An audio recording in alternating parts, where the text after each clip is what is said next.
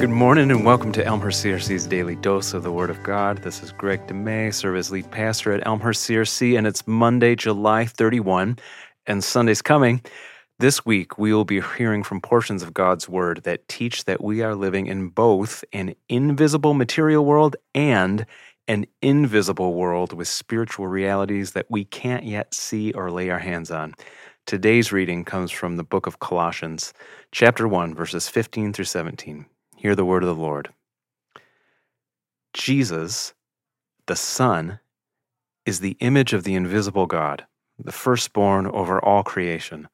For in him all things were created, things in heaven and on earth, visible and invisible, whether thrones or powers or rulers or authorities, all things have been created through him and for him.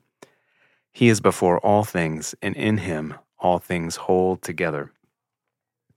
God wants us to know from his word that he is real. God is real. God is awesome. God is good. And God is a spiritual being who made the entire material universe. And God made himself visible, knowable through the Son, the second member of the Trinity, Father, Son, and Holy Spirit. And beyond that, God wants us to know that everything that exists through Jesus the Son. Heavenly things, according to Colossians 1, check. Heavenly things exist through Jesus. Earthly things, check, through Jesus. Visible things, through Jesus. Invisible things, yep, through Jesus as well. Colossians 1 says this about the Lord. He is before all things, and in him all things hold together. Now, certainly, circumstances on this globe and in our lives can seem chaotic. Human behavior can seem powerfully destructive. I just saw the film Oppenheimer this week. Wow. But on the deepest level, God holds, God knows, God made, God will preserve everything that has his fingerprints on it.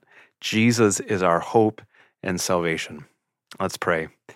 Oh God, great, powerful, invisible, beyond our thinking or understanding, thank you for coming to us in Jesus Christ.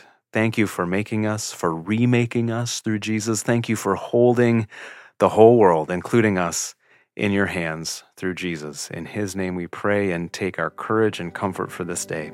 Amen.